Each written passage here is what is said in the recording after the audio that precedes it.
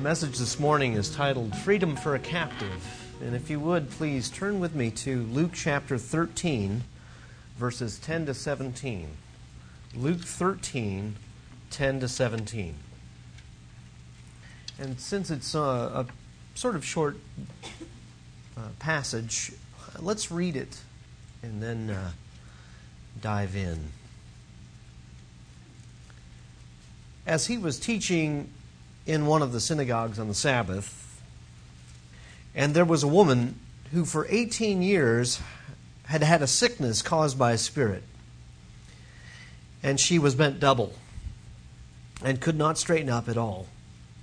When Jesus saw her, he called her over and said to her, "Woman, you are freed from your sickness." And he laid his hands on her, and immediately she was made erect again and began glorifying God. But the synagogue official, indignant because Jesus had healed on the Sabbath, began saying to the crowd in response, "There are 6 days in which work should be done. So come during them and get healed, and not on the Sabbath day." But the Lord answered him and said, "You hypocrites! Does not each of you on the Sabbath untie his ox or donkey from the stall and lead him away to water him? And this woman, a daughter of Abraham as she is, to whom Satan has bound for 18 long years, should she not have been released from this bond on the Sabbath day?" And as he said this, all his opponents were being humiliated, and the entire crowd was rejoicing over all the glorious things being done by him. Let's pray. Father, we're so grateful for the freedom that Jesus Christ gives us. And it was for freedom that Christ set us free. We ask that we can use this spiritual freedom now to understand who He is and who we are in relationship to Him.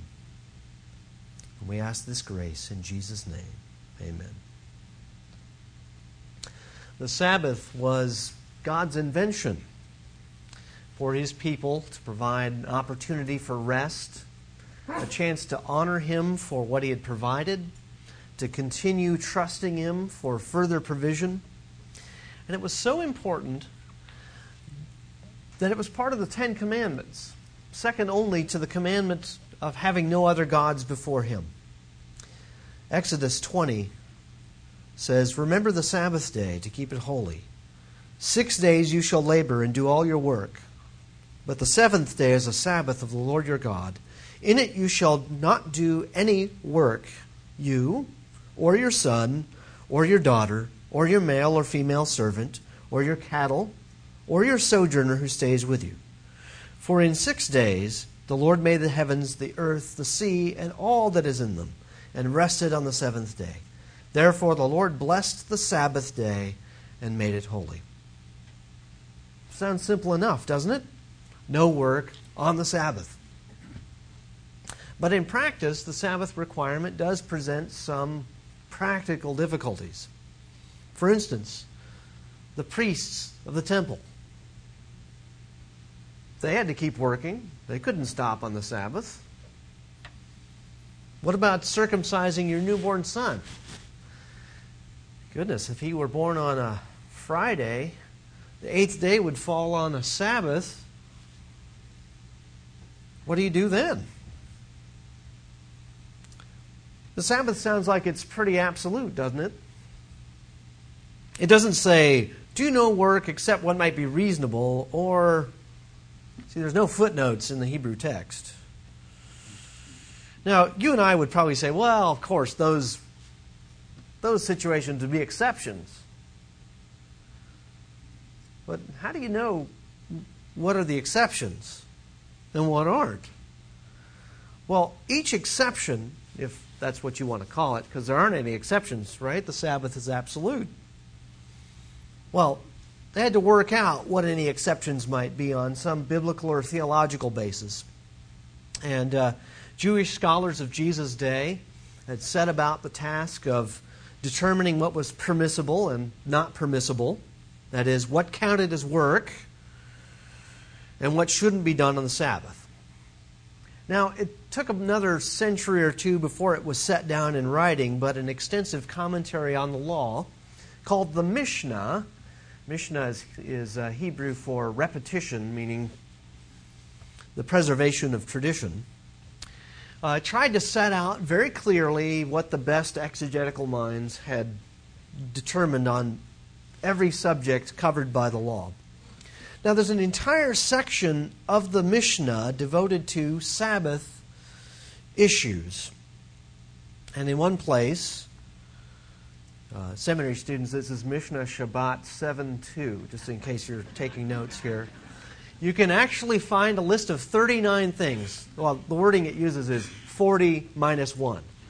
40 minus 1 that would be considered a Sabbath violation. I won't read the whole list, but here's some of it.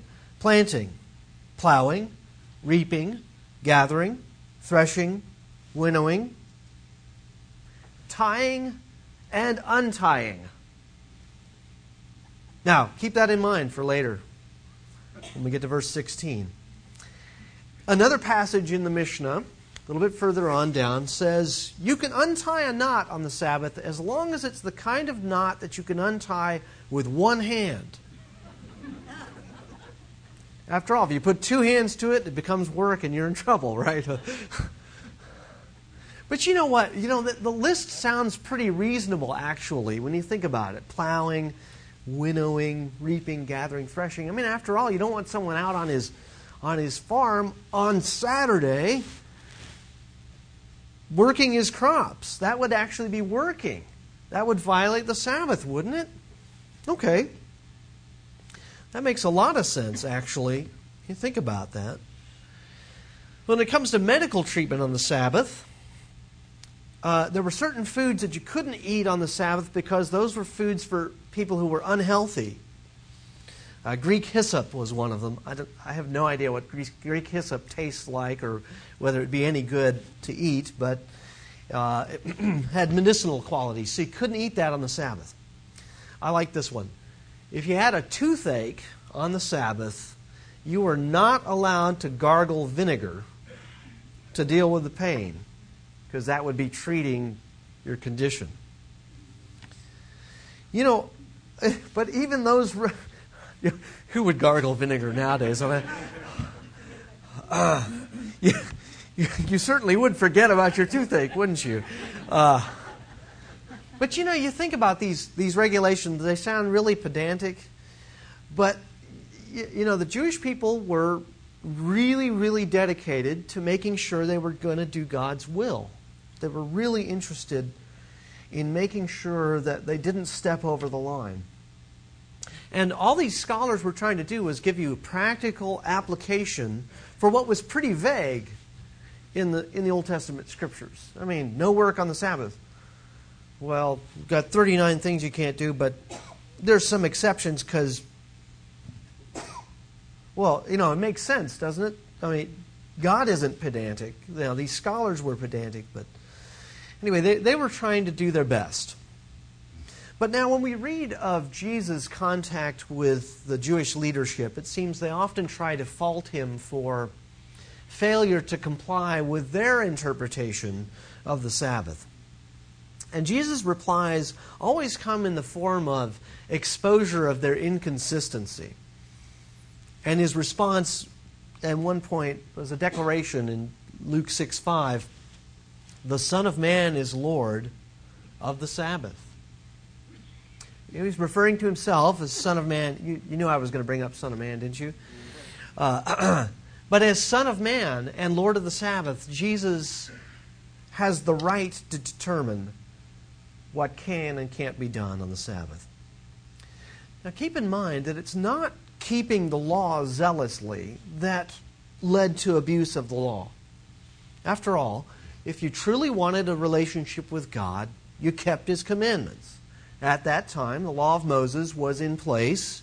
This was the way God had decided, you're going to relate to me this way. You as a nation, Israel, are going to relate to me this way. This is the way you're going to relate to each other.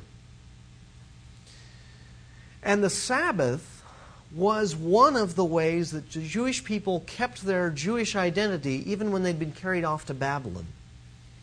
When the first temple had been destroyed and they couldn't do any sacrifices any longer, they kept the law, and circumcision became a huge importance to them. Now, circumcision doesn't become really important until we get to the later part of the New Testament, after the Gospels.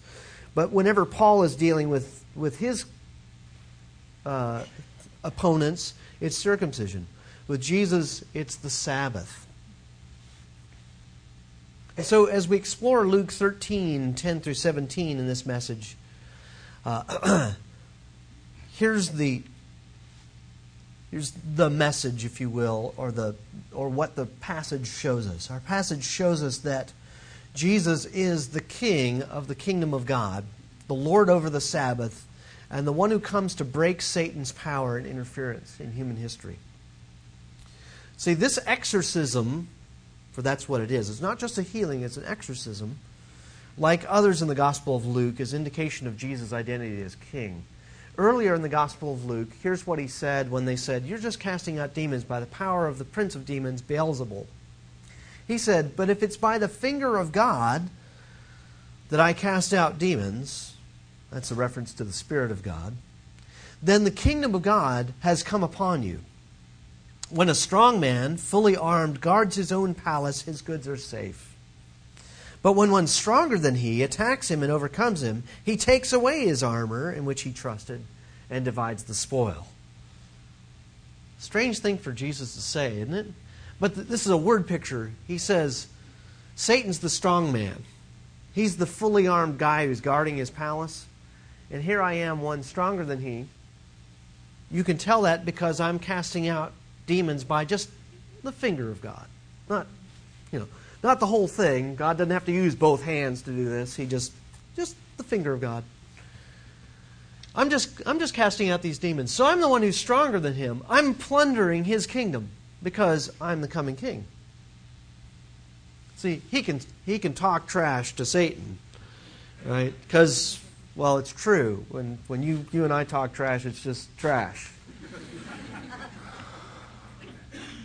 But see, we can respond by accepting his deliverance with joy, or we can react by opposing his will and hide behind a form of godliness that has no power. So the setting of this story is on a Sabbath in a synagogue. Jesus, like he did most of his public life, was teaching. Now, we don't know whether he interrupted his sermon or how this all worked out, but he saw a need in front of him. And Luke describes the need as of long duration and demonic origin. Let's look at verse 11. "And there was a woman who for 18 years had had a sickness caused by a spirit, and she was bent double and could not straighten up at all." Luke describes the recipient of the miracle as a woman who had a sickness caused by a spirit. Now, the word spirit here indicates the demonic nature of this illness. There wasn't some medical issue here. It's funny, nevertheless, you'll read commentators and they'll try to do a medical diagnosis on this. Okay, yeah. But you guys missed the thing. It says the spirit caused the illness. Okay. And later in the passage, Satan is said to have bound the woman. It's almost like she's bent over with a burden on her back. Now, when the writers of the Gospels related their miracle stories, they often took an interest in describing how long the condition of the recipients persisted. This often highlights the desperation of the need, and thus how much more welcome the healing becomes when it happens. For instance, there's the woman in Matthew 9 who had an issue of blood for 12 years. Or the man in John 5 who for 38 years has been paralyzed. And so in our passage, the woman has suffered from her back trouble for 18 years. It's little details like this that the gospel writers give that show you they aren't just inventing the stories. They're talking about specific people with specific needs who on specific occasions had healing from Jesus. And I'm sure that in the days when the Gospels had been written, you could talk to some of these people. Now, verses 12 and 13, when Jesus saw her, he called her over and said to her, "Woman, you are freed from your sickness." And when he laid his hands on her, and immediately she was made erect again and began glorifying God. Jesus saw her, and he took the initiative in healing her. With a word, he frees her from her illness. She's able to straighten up immediately. The spirit that's caused her illness for 18 years is gone. He's cast out a demon. And then it says he put his hands on her. I think that's because he had to show that he was the one involved in doing the healing. Otherwise, the synagogue ruler might not have reacted the way he did. Now, Luke's attention turns to the woman's response. Look at what it says. She began glorifying God. Not everyone who is a recipient of a miracle in the Gospels always responds positively. Some disappear from the story. Others fail to respond at all. Like the 10 lepers Jesus healed, and only one of them comes back in Luke 17. And Jesus is scratching his head saying, "Weren't there 10 of them that I healed? Where's the other 9? But this woman responds immediately to God's grace and properly to this display of divine power. She begins glorifying God. Now, her response is the opposite of what most people do. See, because people are naturally bent to oppose God. Romans 1:21 says that people deliberately suppress the truth, and he says, "For even though they knew God, they did not honor him as God or give thanks." That expression in Paul's letter to the Romans is for honor him as God is more literally, they didn't glorify God. They didn't glorify him as God. Now, to glorify God means to recognize him for who he truly is. It means to give credit to God for what God has done. It's in the interest of recognizing what is true, recognizing what is real. God gets the credit. We must acknowledge that God alone does what he does for this woman. And we have to recognize the same thing for all of us. To glorify God is to recognize that God is the one who has done what he has done. He alone deserves the credit for saving us from the kingdom of darkness. And so to glorify God means to recognize him for who he truly is, as opposed to suppressing the truth and failing to glorify him.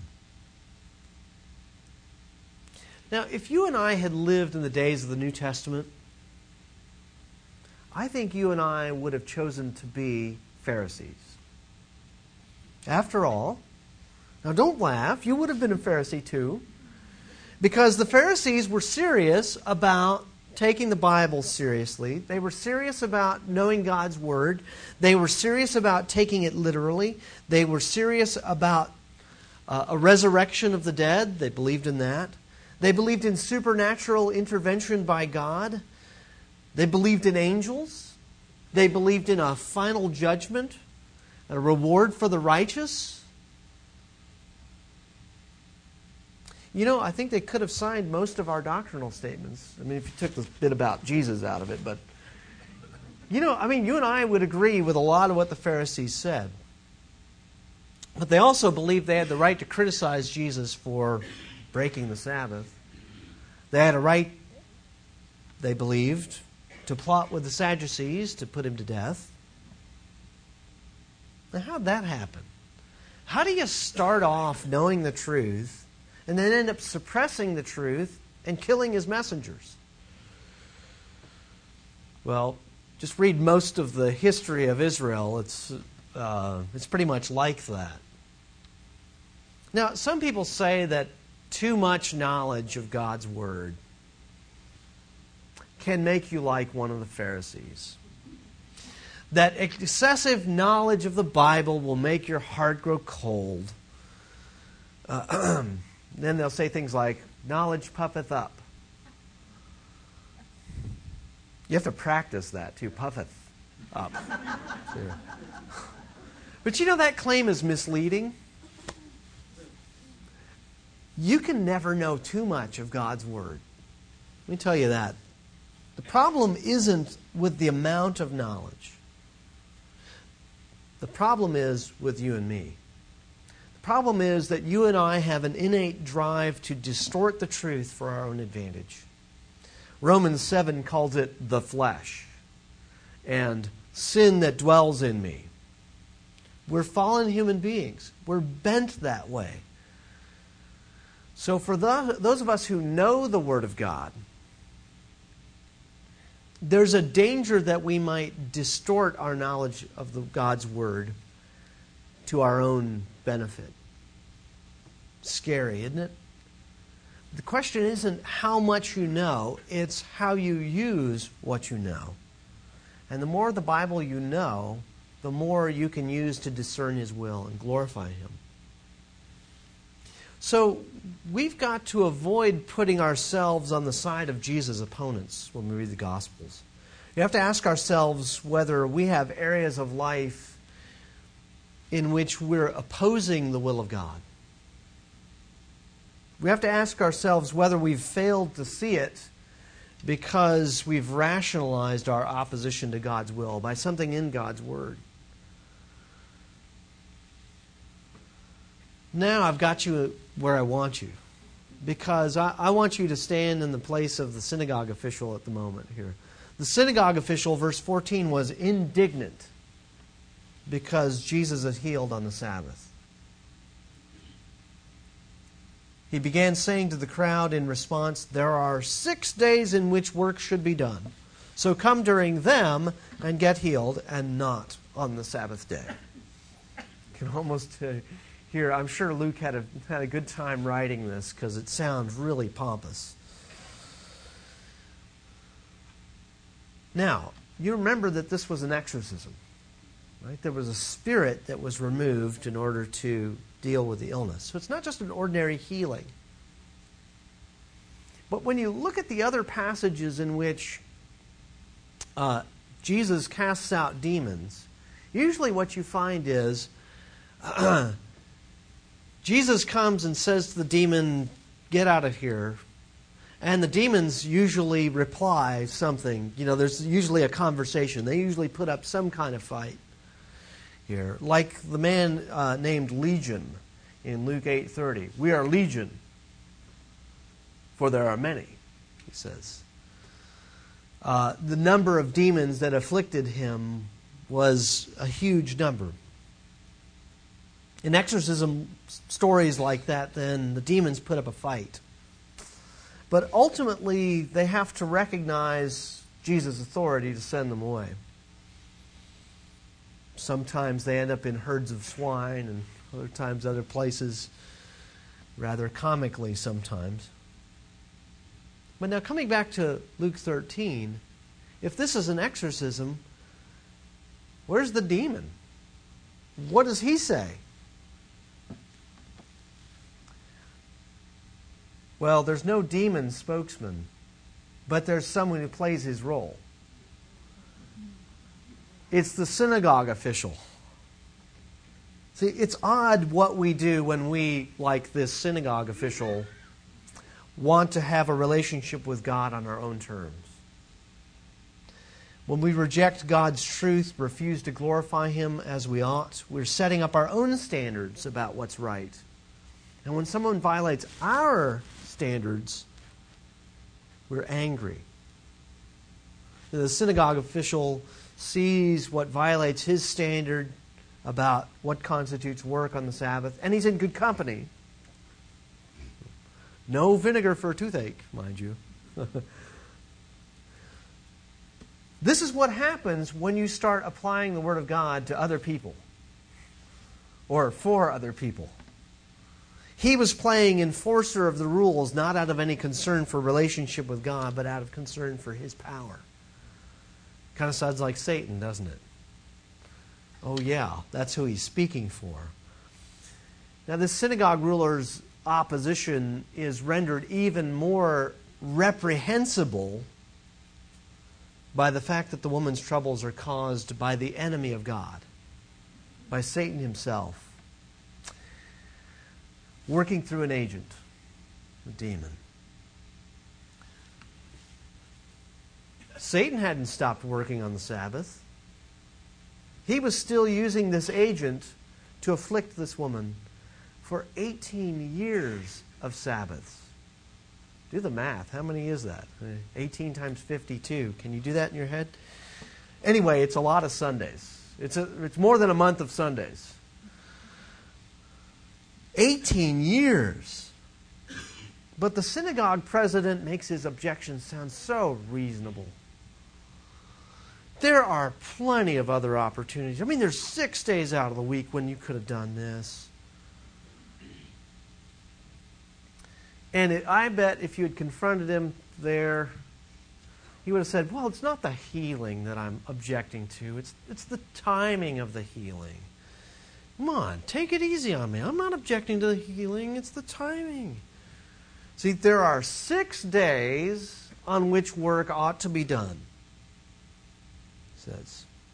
Now, I want you to see the contrast between what the ruler says and what Jesus says. Now, this works a whole lot better if you can read Greek. Are you ready? Alpha, beta, gamma, delta. Well, we don't have time for that. Okay, let's see what we can do with this. This is so great. It just jumps right out at you. The expression where the synagogue ruler says, in which work should be done, uses a Greek verb that means to bind. It's an impersonal verb called de, and it means to bind. And it means not literally to tie up, but it means something like what is morally binding, what one ought to do. And so that's why it says there's 6 days on which one should do work in your English translation. But let me try to give it a little bit more wooden a feel to it. There are 6 days on which it is morally binding to work. Okay, catch that word bind? Okay. Now, let's look at verse 15. The Lord answered him and said, "You hypocrites, does not each of you on the Sabbath untie his ox or his donkey from the stall and lead him away to water him?" See, now, the synagogue ruler says bind. Jesus says loose, untie. You untie an animal, you loose an animal to do what's necessary for him. And then he goes on in verse 16. Now, it's still playing on this word untie, but then he's also going to bring back the word bind. Look at this. And this woman, a daughter of Abraham as she is, whom Satan has bound for 18 long years, should she not have been released from this bond on the Sabbath day? Remember how we said tying and untying knots were not permissible on the Sabbath? But you could untie a knot to take an animal somewhere. It's tying and untying now that become the center of the issue. It's almost like the synagogue ruler has walked right into this thing. He says, it's binding, it's morally binding to work, except not on the Sabbath. And Jesus says, oh, binding, okay. I'll take your binding and raise you a... I'll take your binding and turn it on you here.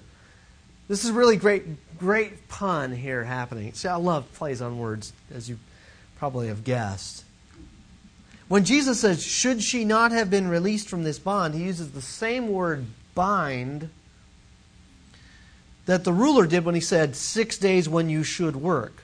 So to bring out the contrast, let me again translate this a little bit more woodenly.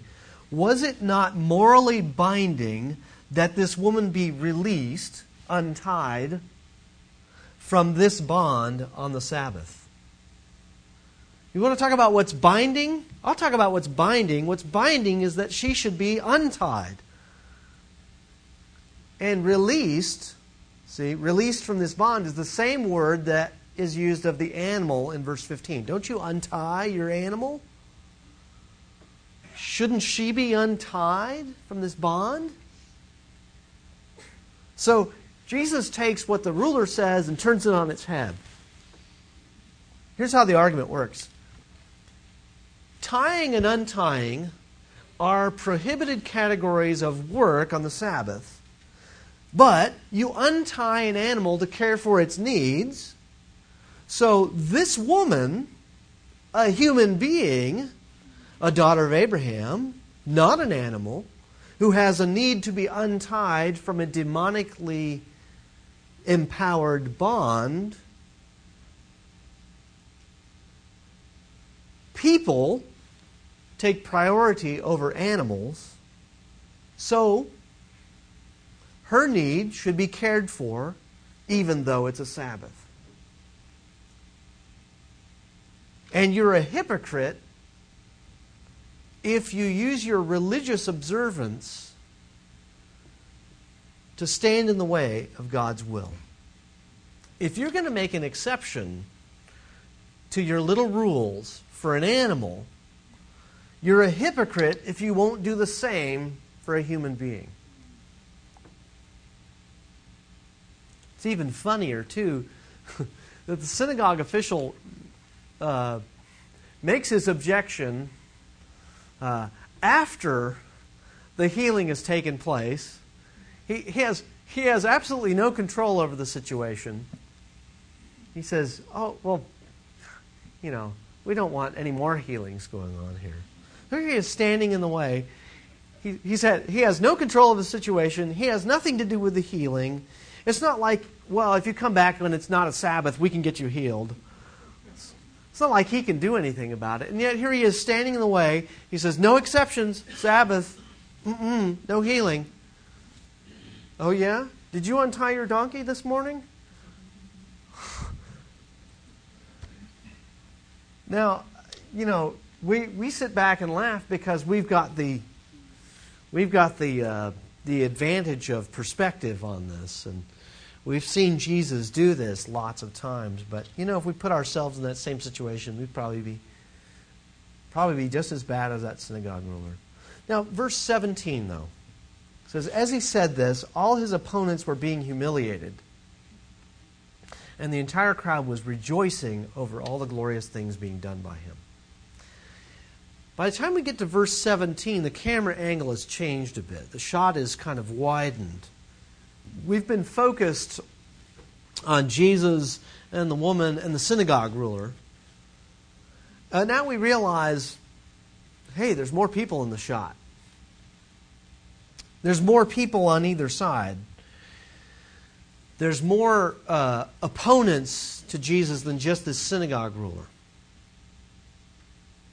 And that's why back in verse 14, Jesus says, you hypocrites, S on the end, plural.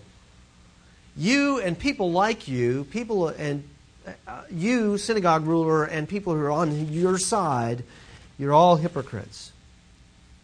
But this opposition is no surprise. I mean, you and I would have done the same thing probably, maybe. Yeah, I can just hear it now, though. You're thinking, well, if I had been there, I wouldn't have. Maybe not. But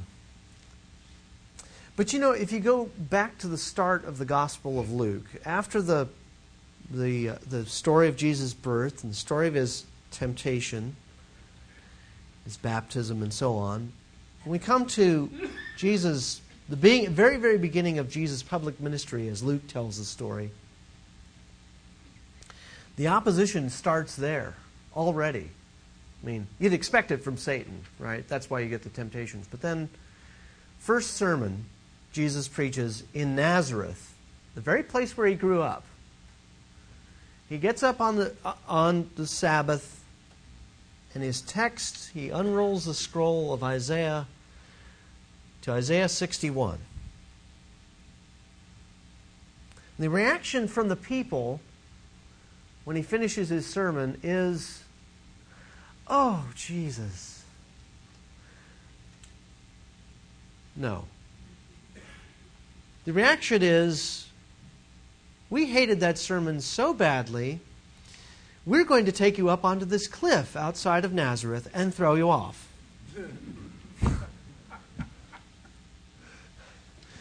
"Mom, my first sermon." What? No, that's not. He was expecting it. He knew that was going to happen. But in Isaiah 61, Jesus lays down the program for his ministry in that passage. "The Spirit of the Lord is upon me. The Spirit of the Lord God is upon me, because the Lord has anointed me to bring good news to the afflicted. He has sent me to bind up the brokenhearted and proclaim liberty to captives and freedom to prisoners." And that's what he does in each of the miracles. And so when he finishes reading this text, he hands the scroll back to the attendant and says, "Today this scripture has been fulfilled in your healing."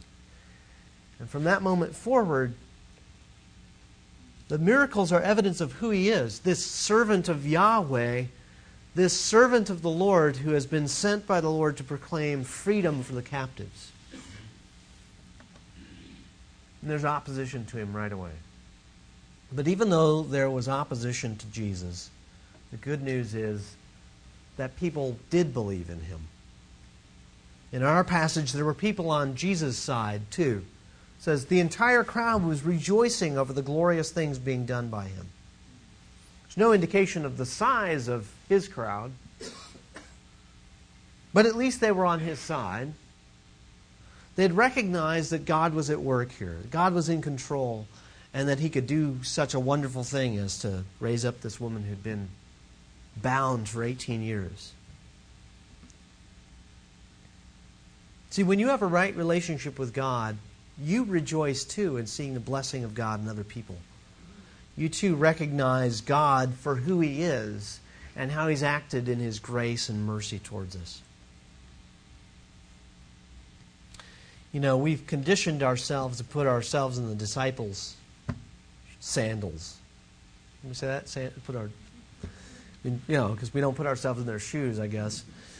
Well, we put ourselves in their shoes. We put ourselves in the place of the person who's helped by the miracle. And sometimes we need to let the Gospels challenge us, and that's what I've been trying to do this morning, so that we can root out that hard, dry, rocky soil from our hearts. See, this passage gives us a place to start when we evaluate ourselves. Note the responses. For the synagogue ruler, the response is anger. He's rationalized his response based on the sanctity of the Sabbath. For the woman and for Jesus' supporters, the response is joy. Now, there's a place for anger in life, of course, even what's called righteous indignation, I think.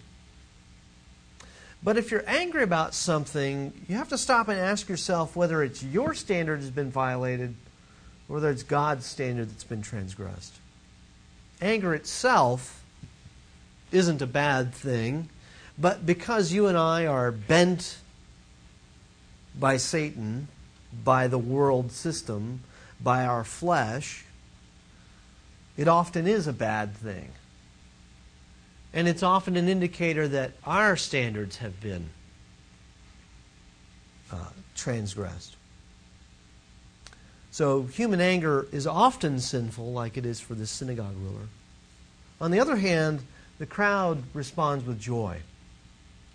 Notice this is joy, not happiness. Happiness has to do with your reaction to circumstances.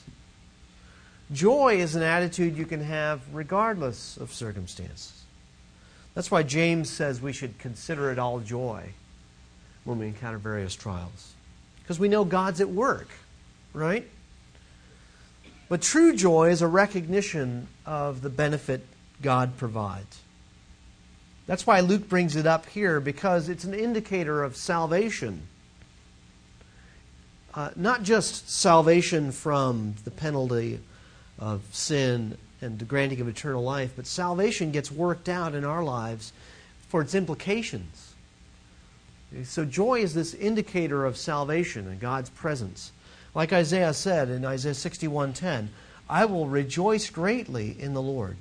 My soul will exult in my God. For he has clothed me with the garments of salvation. He has wrapped me with a robe of righteousness. The synagogue ruler was arrogant enough to pretend he was enforcing the rules, when all the while he was using the rules to beat people over the head, and thus actively opposing the will of God. See, what God wants from us in this passage is consistency in our response to truth. We must respond in joy to what God has done and is doing. We must respond in obedience to the King of the kingdom of God. In our application of God's Word, we must maintain a consistency between what the Word says and what our response is. Listen to what James says. For if anyone is a hearer of the Word and not a doer, he's like a man who looks intently at his natural face in the mirror. For he looks at himself and goes away, and at once forgets what he was like. But the one who looks into the perfect law, the law of liberty, and perseveres, being no hearer who forgets, but a doer who acts, he will be blessed in his doing. The message we're to live out is that there is freedom and joy in relationship to Jesus Christ, our King.